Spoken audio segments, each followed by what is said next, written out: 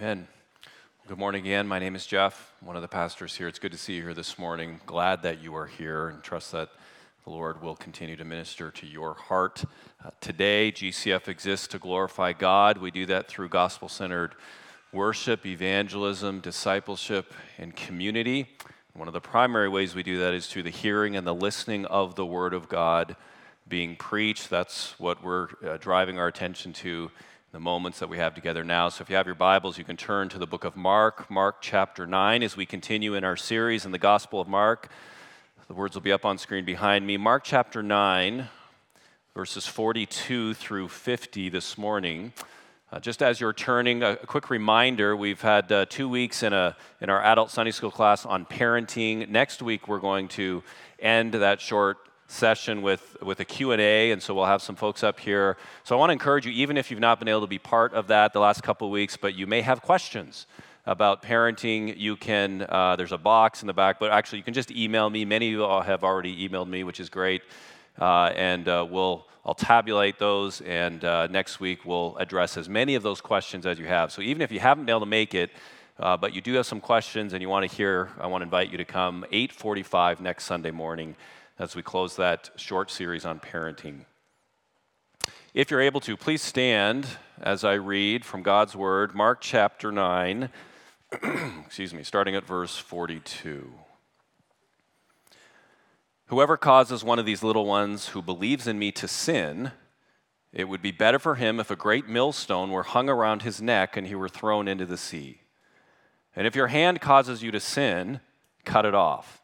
It's better for you to enter life crippled than with 2 hands to go to hell, to the unquenchable fire.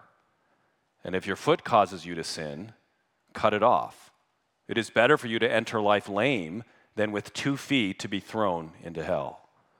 And if your eye causes you to sin, tear it out. It is better for you to enter the kingdom of God with 1 eye than with 2 eyes to be thrown into hell, where their worm does not die and the fire is not quenched. For everyone will be salted with fire. Salt is good, but if the salt has lost its saltiness, how will you make it salty again? Have salt in yourselves and be at peace with one another. This is God's word for us today. You may be seated. Join me in prayer. Our great God and Heavenly Father, give us ears now to hear what you want us to hear. Give us ears to hear in whatever stage of life we are at, no matter where we are, where we have been, what might lie ahead. Our great need this morning, Lord, is to hear you speaking to us exactly what you want us to hear from your word this morning. So by your Spirit, speak to us, I pray, in Jesus' name. Amen. No one seems to be frightened by hell in America. If shows on Netflix are any indication of what we think about hell, I guess hell really is just a laughing matter. It's no longer really a cause for concern or fear or terror. And whether or not hell exactly exists or is real, I guess that's a matter for another time. Let's just keep watching. And if you speak about hell as if you actually believe it, well, you're likely to be mocked. It's actually become an unthinkable position to hold, maybe even borderline ridiculous. And the people around you will no doubt think less of you. Many sincere Christians are very troubled by the doctrine of hell. They more or less view it kind of like a bug that needs to be fixed within Christianity. Some might even go so far as to say that is the problem with Christianity. That is the problem with the church. Yes, I'm a Christian. I go to church, but I'm not that kind of Christian. I'm not the kind of Christian that actually believes there's a hell where some people end up. I don't believe in such a terrible, harsh, unloving God. I mean, that kind of thing, that's for the medieval church. That's what they believed back then. That's what those Puritans taught. But that's not me, because I believe in Jesus.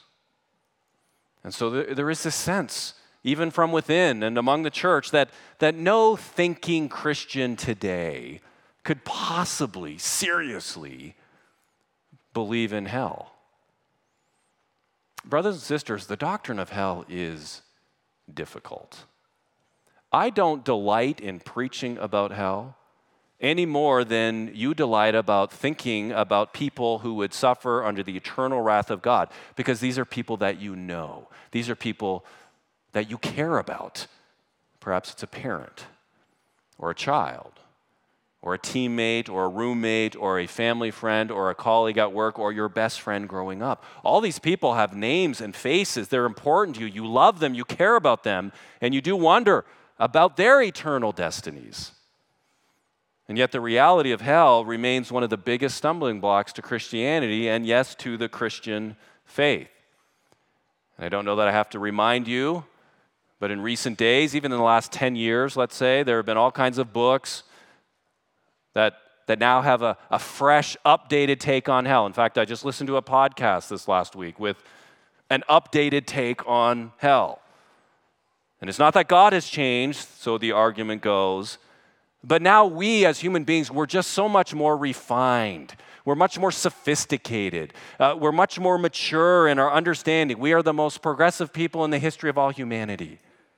So our thinking on hell is now much more refined and sophisticated. And because we have evolved in our thinking, we don't need to deal then with this troublesome doctrine of hell anymore. It's kind of amazing, isn't it? For as mature and sophisticated and refined in our thinking, I guess as we all are, somehow we still can't seem to figure out how to fix a pothole. That eludes us. Some who name the name of Jesus have shed the baggage of hell and rid themselves of it altogether. Rob Bell, this is now a decade ago, wrote a book called Love Wins.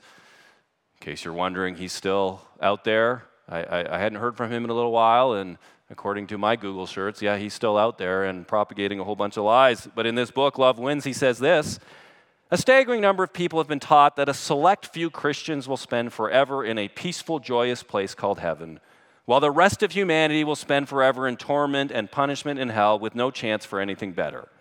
It's been clearly communicated to many that this belief is a central truth of the Christian faith, and to reject it is, in essence, to reject Jesus. This is misguided and toxic, and ultimately subverts the contagious spread of Jesus' message of love, peace, forgiveness, and joy that our world desperately needs to hear. So, brothers and sisters, the world, your friends and mine, your loved ones and mine, what we desperately need to hear is the truth about hell. And it's not the truth according to Rob Bell, and it's not the truth according to Jeff Brinkman. The truth that every person needs to hear needs to come from Jesus himself, from the lips of Jesus. And so that is our main task this morning, to actually hear what Jesus, the true King, the true Messiah, what does he say about hell? Because if we love the Bible, and we love God, and we love the cross of Christ, and we love the good news of the gospel, then we will actually listen closely to what Jesus has to say here about hell. And yes, we will in fact warn people of hell, because as we see here in Mark chapter 9, that's what Jesus does. His teaching here about hell is in the context of really this very long course on what it means to follow him as a disciple, what it means to follow him faithfully. And I find it interesting that here in Mark, Jesus is not addressing a question from maybe someone in the crowd or an interested onlooker. That's not what he's doing here. Nor is he debating scribes and Pharisees at this moment. Next week he'll do that. But remember what Jesus has been doing. He's been breaking up arguments among his own disciples. Jesus, who's the greatest? We want you to rank us. By the way, we already took a straw poll. We know it's not Peter. Could never be him. But pick one. Jesus, what do you mean you want us to get low and stay low, that's how you become great in the kingdom? Jesus, we saw this guy casting out demons in your name, but we're going to go ahead and take care of this because he's not one of us. He's not following us, Jesus, so you want us to bring down fire, right? You want us actually to, what do you want us to do, Jesus? You want us to rejoice wherever the truth is proclaimed? And it's right in the middle of this discipleship course that in effect Jesus says, hey guys, we need to talk about some serious matters here. Very serious matters. So clearly Jesus wants to make sure his own disciples know what he has to say about hell and how they are to think about it. And in fact, in our text here, Jesus zeroes in really on three important subject matters: hell, sin, and suffering. And so we'll take those in the order that they come. We'll spend the bulk of our time on those first two, because in this sense, they are the most important. So what does Jesus really think about hell? Hell is real, and hell is bad. Hell is real, and hell is bad. 3 times here in the text, verse 43, verse 45, and 47, Jesus addresses that. He speaks of hell very concretely. It is better, Jesus says, to enter life, to live life in the kingdom of God as a lame, blind cripple. Better to do that than it is to go to hell. Now, the word for hell here is not the word Hades. A lot of times, especially in the Old Testament, that is the word for hell, Hades being the place of death. You die, you go to the place of the dead. Hades is much more of a neutral term. The word that Jesus uses here is a different word for hell. It's actually the Greek word Gehenna. It comes from Gehinnom, and it actually refers to a valley, the Valley of Hinnom. Now, what's the big deal with the Valley of Hinnom? Well, the Hinnom Valley was a large valley on the west side of Old Jerusalem. But it was well known for its degrading and grotesque and disgusting practices which took place there. In the days of King Ahaz, 2 Chronicles 28. In the days of King Manasseh, 2 Chronicles 33. Small children were offered by the Israelites as a sacrifice to the pagan god Moloch in this valley. It was awful. It was horrific. Child abuse at its worst. And when King Josiah instituted some reforms, 2 Kings 23, well, this valley was declared an unclean place. And so we read in Scripture that the prophets proclaimed oracles of doom on this valley. It became a place of and a symbol of final judgment. And so Jeremiah 32 talks about this valley, calls it the valley of slaughter. And so over the centuries, the Valley of Hinnom became known as the garbage dump in Jerusalem. It was the trash heap. Everybody understood that. Now, and again, we have to keep in mind, this is long before the days of green bins and red bins, or maybe you don't have red bins, I don't know, blue bins where you sort through all your waste. There was none of that. The Valley of Hinnom was the place where you took all of your garbage. The Valley of Hinnom was the place where you took all of your waste. And the Valley of Hinnom was the place where, especially in times of war, and there were a lot of times of war, that's the place where you threw dead bodies on the pile, and they just burned continuously. We don't even want to think about the smell, and we really don't want to think too much of the worms and the maggots and the vermin that infested this valley. But that's what we're talking about, because that's what Jesus is talking about. And we first read of this grotesque imagery from the prophet Isaiah, when he speaks about the day of judgment, Isaiah 66, verse 24, and they shall go out and look on the dead bodies of men who have rebelled against me, for their worm shall not die, their fire not be quenched, and they shall be an abhorrence to all flesh. That's Gehenna. That's hell. It's a place of eternal punishment, a place of eternal dread where the fire burns and the worm devours. That's what Jesus is talking about here. Gehenna is that place of eternal punishment. Now, that word, Gehenna, is used in the New Testament for hell 12 times. And 11 times it comes from the lips of Jesus himself. So if you want to blame somebody for the doctrine of hell, you really got to talk to Jesus. And the point of this description, brothers and sisters, is to show us, it's to describe for us that hell is real and it is very, very bad. It is as bad as a constant fire and continual burning. Now, sincere Christians over the centuries have differed and debated on whether or not, when we think about hell, is it a literal fire? Is it literal burning? Of course, there are other places in Scripture where we read that hell is utter darkness. There's the weeping and gnashing of teeth. This is Old Testament imagery. So is Jesus referring to a literal fire here? Well, we don't really know, probably not, but don't miss the point. Hell is that bad. It is that real. And so we simply cannot say that, well, hell is simply a Christless eternity. Hell is the place where Jesus isn't. Perhaps maybe you've had conversations with friends about that. Well, if you don't have any interest in Jesus Christ, maybe that's you today. I'm glad you're here. But if you really don't have any interest in Jesus Christ, then what kind of warning is it for me to stand up here and say that hell is where you're going to be separated from Christ for all eternity? You're thinking, well, that's a done deal. I'm already doing that. So there's no warning there. So hell simply is not just God's absence. That doesn't account for the severity of punishment. Nor can hell simply be the place of self-punishment. C.S. Lewis kind of took this view where he basically said God is letting you have your own way. He's letting you have what you want. You want to be away from him, you don't want anything to do with him, well, hell is God saying, okay, fine, here you go. Now there is truth in that. But hell, as Jesus speaks about it here, is not a metaphor for the psychological distress that you would feel when you finally realize that you were wrong and you can't do anything about it for all eternity.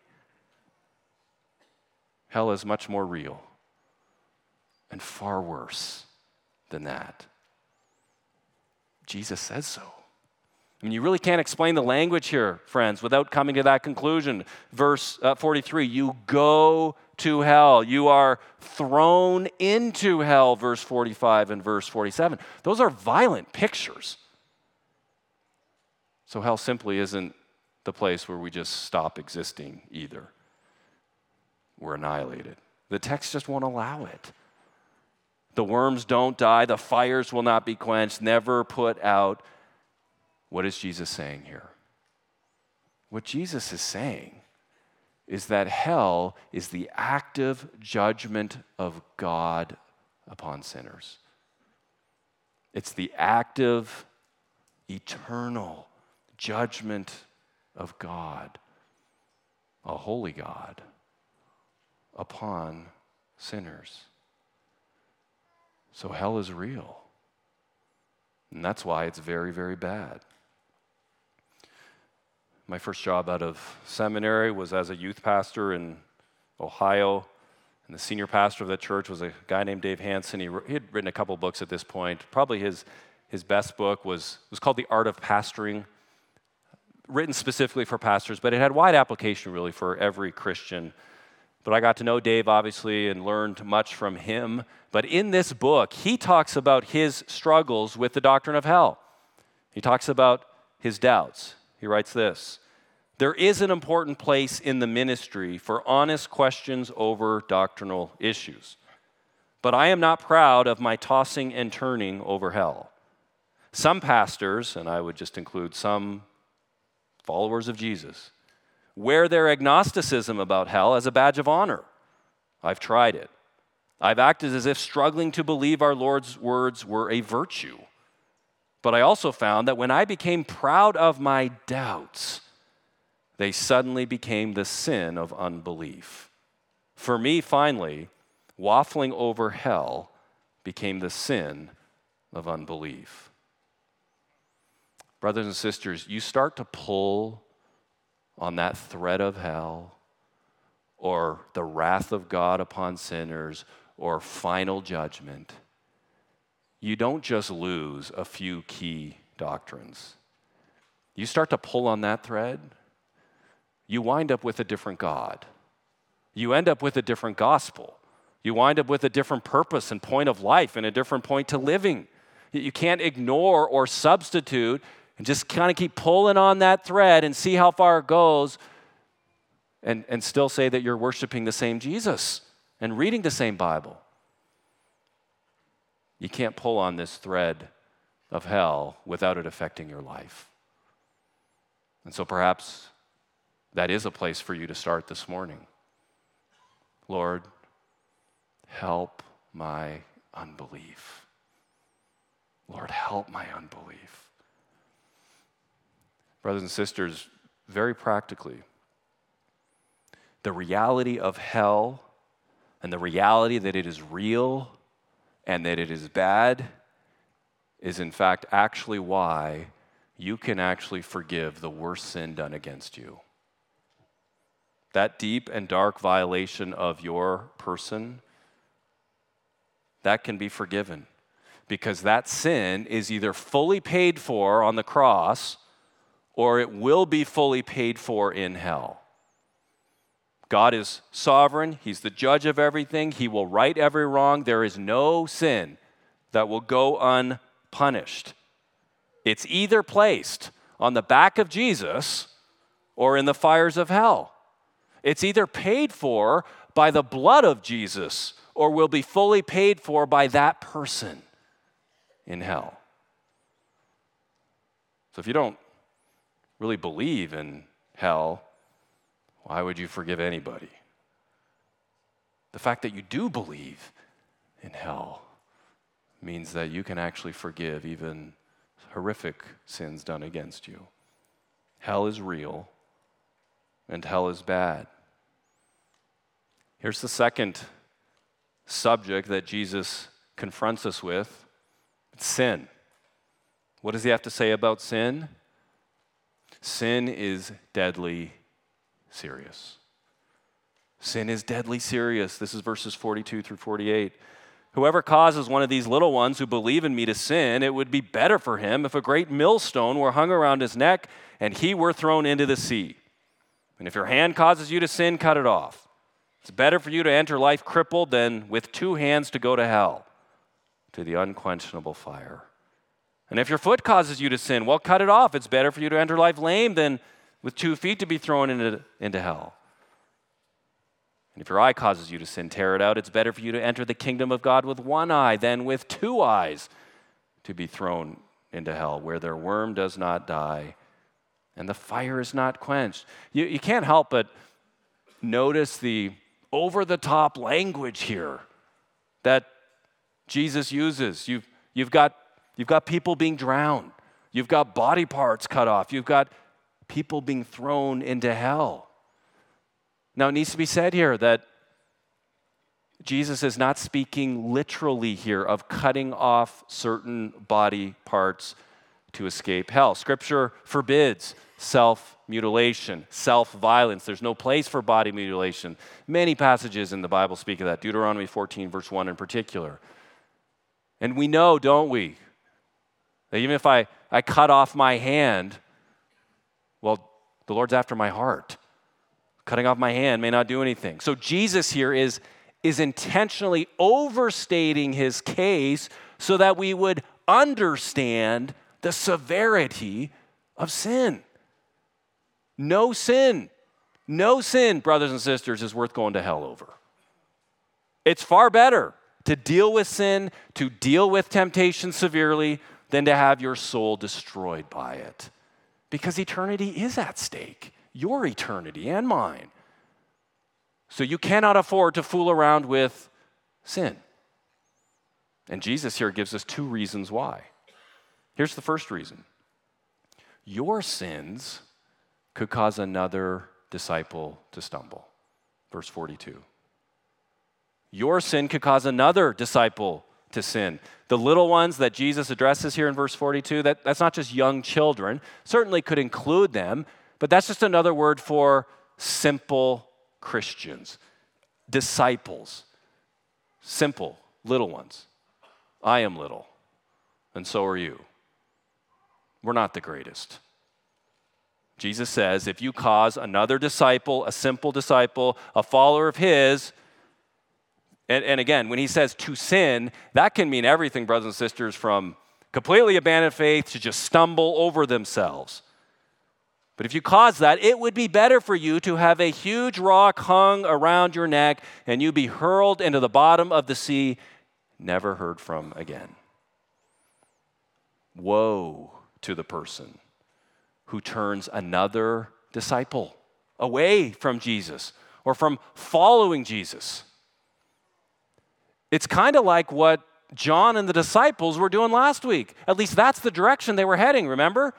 Verse 38, hey, Jesus, we don't know who this guy is. He's not following us. He's not one of us, so we're about to stop him. And Jesus says, no, you're not. I mean, that's the path that they were on. That's how serious sin is.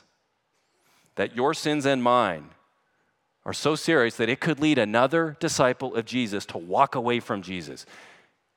And Jesus doesn't overlook that. He doesn't ignore that. In fact, Jesus says, it would be better to anchor a large concrete stone around your neck and be thrown into the depths of the sea than to cause another one of his disciples to turn away from him. Doesn't matter if that person has advanced academic degrees and has written many books. Doesn't matter if she's on the speaking tour and has the most popular podcast. Doesn't matter if they're causing others to stumble and to sin and to turn away from Christ in the comfort of their living room. It would be better for them to sink to the bottom of the sea. That's what Jesus says. I mean, that's how serious our sins are. So if I stand up here, brothers and sisters, and I say, you know what? I think Rob Bell's right. Hell's just figurative language. Love wins. Doesn't really matter. Try hard to be a good person. And at the end of the day, end of your life, it's all good. Everybody's going to go to heaven. It would be better for me to have a concrete rock hung around my neck and to be thrown into the sea and to drown. And that's the same if you're a home group leader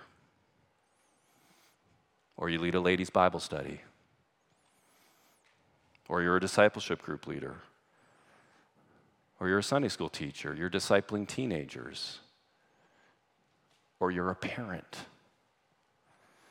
If you cause another believer, maybe less mature, maybe younger, to walk away from Jesus by your teaching, by your example, by your manner of life, Jesus says, it'd be better for you to drown. This is a hard word from Jesus. And perhaps some of you here need to actually just re-examine and maybe reevaluate the Jesus that is actually saying these things. So read the Gospels for yourself. Don't let Rob Bell dictate what you think about heaven and hell and Jesus. Don't let that the most popular podcast ever, or whatever the case may be, form your thoughts and opinions about Jesus and hell and sin. Read the Gospels. What does Jesus have to say? Because whatever it is that Jesus has to say, however hard it is, and it is, he says a lot of hard things, you know it's the truth. You know it's the truth. I think it's the natural human tendency, if I'm being honest. I want the Jesus that is open-hearted. I want the Jesus that is tender. Yes, I want the Jesus a few chapters earlier in Mark who eats with tax collectors and sinners and the sexually immoral and the transgender and the prostitutes and who welcomes everyone. Yeah, I want that Jesus. I want to worship that Jesus that has very little patience for the proud and the arrogant and the self-righteous, sometimes ignoring the fact that actually I am the proud and the arrogant and the self-righteous. We want the Jesus, meek and lowly and tender and mild, who stoops down and condescends to us. But brothers and sisters, that Jesus is the same Jesus here who warns us of the fires of hell and the deadliness of our sins. It's the same Jesus. So if you don't have a Jesus who can do both, then you don't actually have the real Jesus. It's not the real Jesus.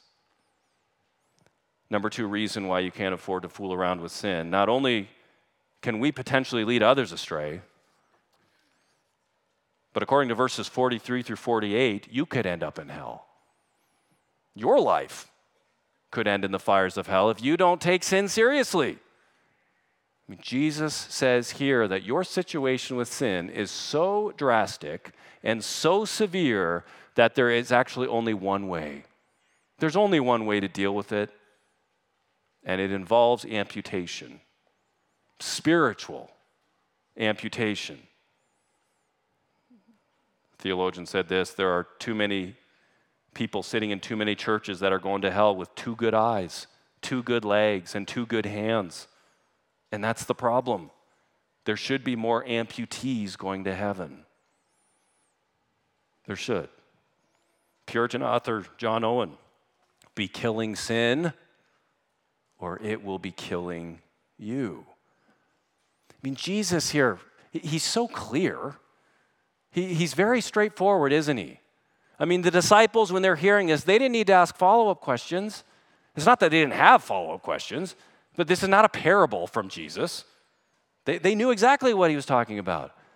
And so we do as well. We don't need to guess. Jesus, what do you really mean by that?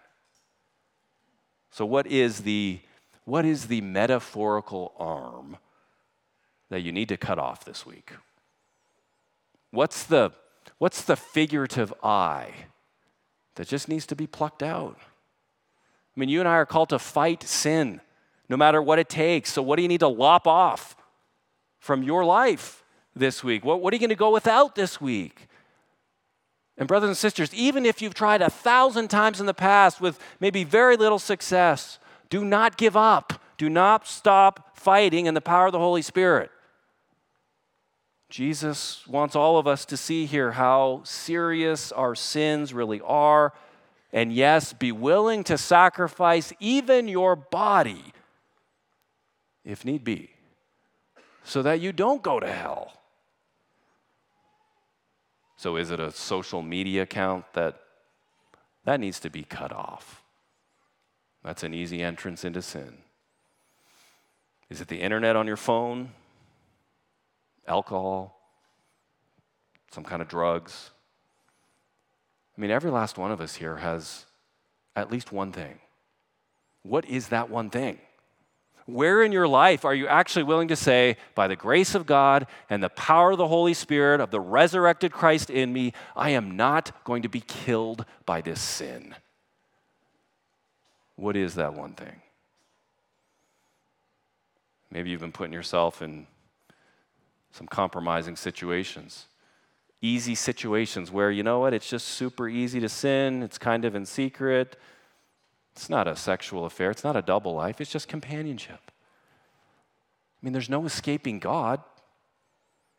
Jesus wants us to see this so that we would actually willingly choose to sacrifice our bodies, if need be, so that we don't go to hell.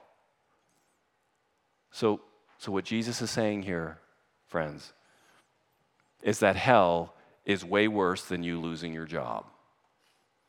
Hell is way worse than you being poor or lonely or depressed. Hell is way worse than you not having a date on Friday night. Hell is way worse than not having sex or being very lonely. Hell is way worse than being killed. Jesus spoke this way, church. Clearly, severely, not simply for shock value.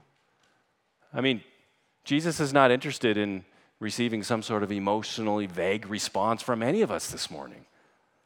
Jesus spoke like this so that you would run to him, so that you would not be killed by your sin. He spoke like this so that you would run away from your sins and run to him and be saved.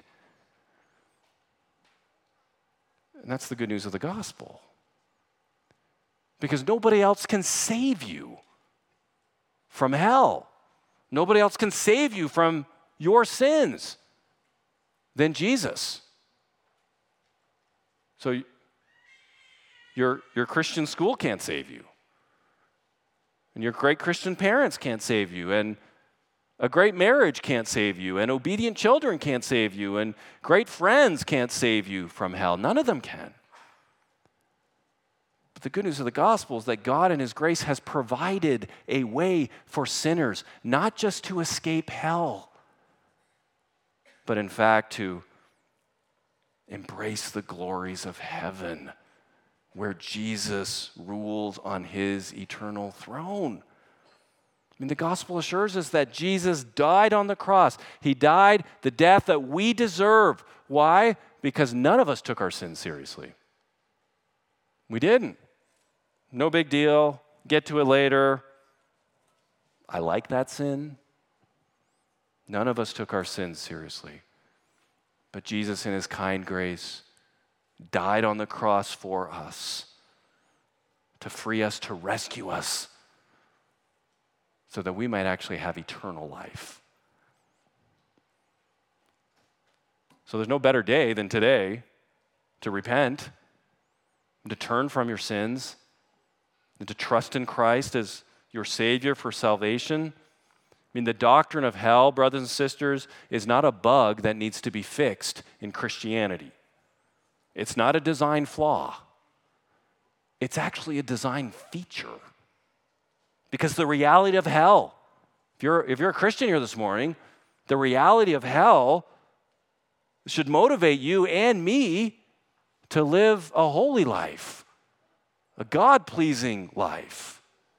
We don't want to just get as close as we can to our favorite sins. We want to be walking in the other direction. Repent.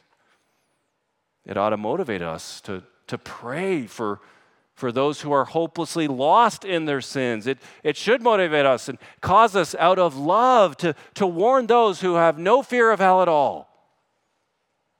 And for all of us, it should cause us to throw ourselves down at the mercy and the grace and the kindness of Jesus Christ. Because hell is real. Sin is deadly serious. And only Jesus can save you.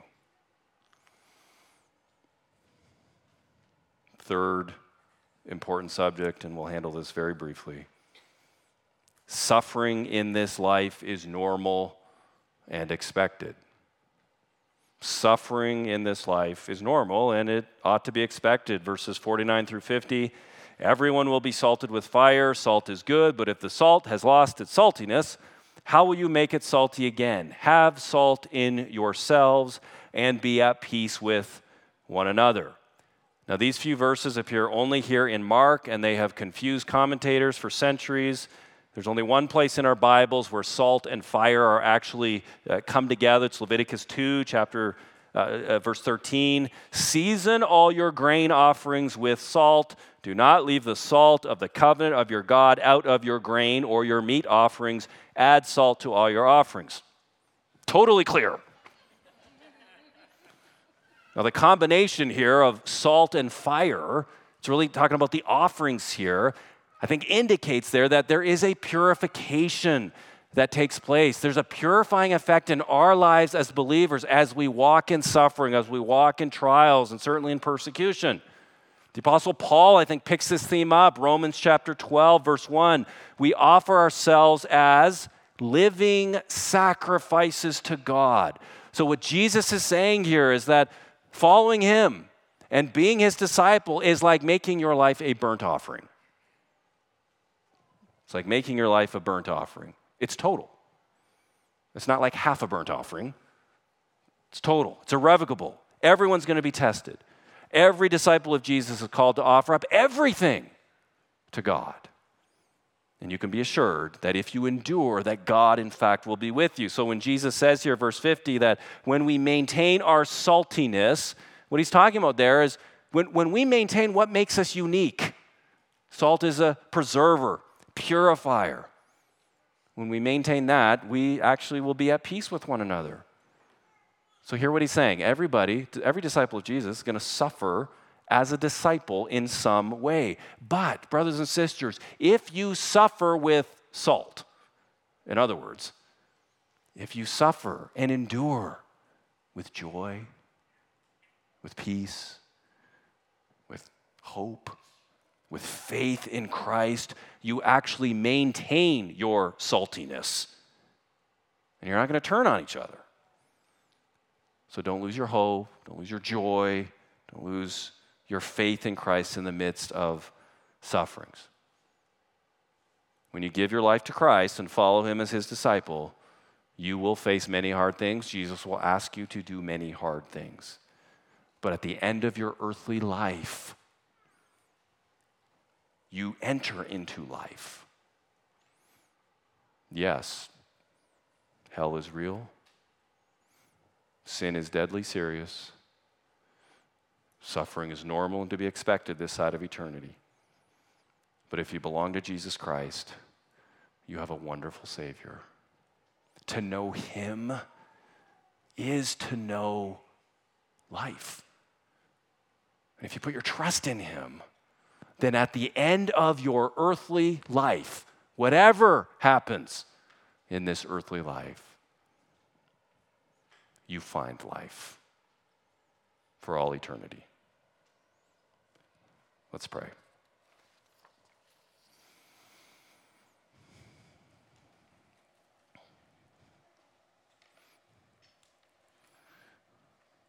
Lord, our great need this morning has been to hear clearly from you. And I pray, oh God, that that's what has happened. So as we have heard your word, I pray, oh God, that we would not just leave here without much thought, but that you would, by your kind grace, work in our hearts to change us, to transform us. Help us to see clearly, Lord, our own lives where we fall short, where we are cavalier with our sins, where we shrink back from honestly talking and telling about the truth, your truth.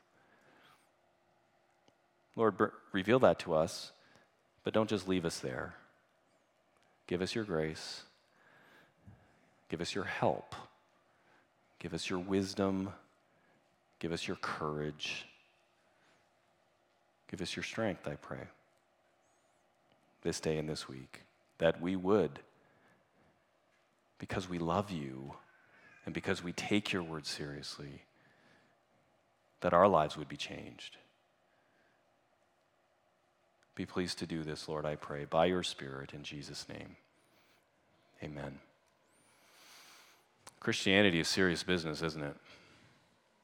I mean, Jesus spoke with great seriousness here, concreteness about hell and sin and suffering. He doesn't treat these subjects lightly, nor does he offer just cheap and easy remedies. No, he does something far greater. He actually offers the only remedy for our souls. He offers himself. Isaiah 53:5. But he was pierced for our transgressions. He was crushed for our iniquities. Upon him was the chastisement that brought us peace. He humbled himself to the point of death, absorbing all the wrath of God that we deserve for our sins. We're the ones that deserved hell. But in the good news of the gospel, all God's wrath was poured out on Jesus. Jesus willingly, lovingly, joyfully embraced the cross. And so if you are united to him by faith, if you have put your trust in him, then all the blessings of his redemptive work are yours. It's a gift of his grace, and what an incredible gift it is. But if that doesn't describe you here this morning, then please refrain from receiving communion. But don't leave here without talking to someone about the eternal matters of heaven and hell in Jesus. In just a minute, I'll invite you forward. We have both wine and grape juice here. You can come on up, take a piece of bread, and dip it, and then take it back to your chair, and then receive the elements there. We'll have the aisles go first, and then once they're done, the center folks can come on through. Let me pray, and then we can begin. Our great God and Heavenly Father, we recognize again this morning that there is no self-salvation. There is no saving others. What we can do is humble ourselves before you, repent of our sins, and trust in your finished work on the cross. Your death has brought us life. And so, Lord, may we never lose sight of our ongoing, continual need for you. May we rejoice, even as we receive communion, that the debt has been paid.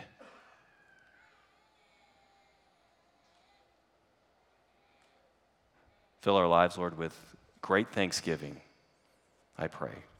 Thank you for redeeming us from our sins. And we confess, O God, that you are our God and we are your people. In Jesus' name I pray. Amen.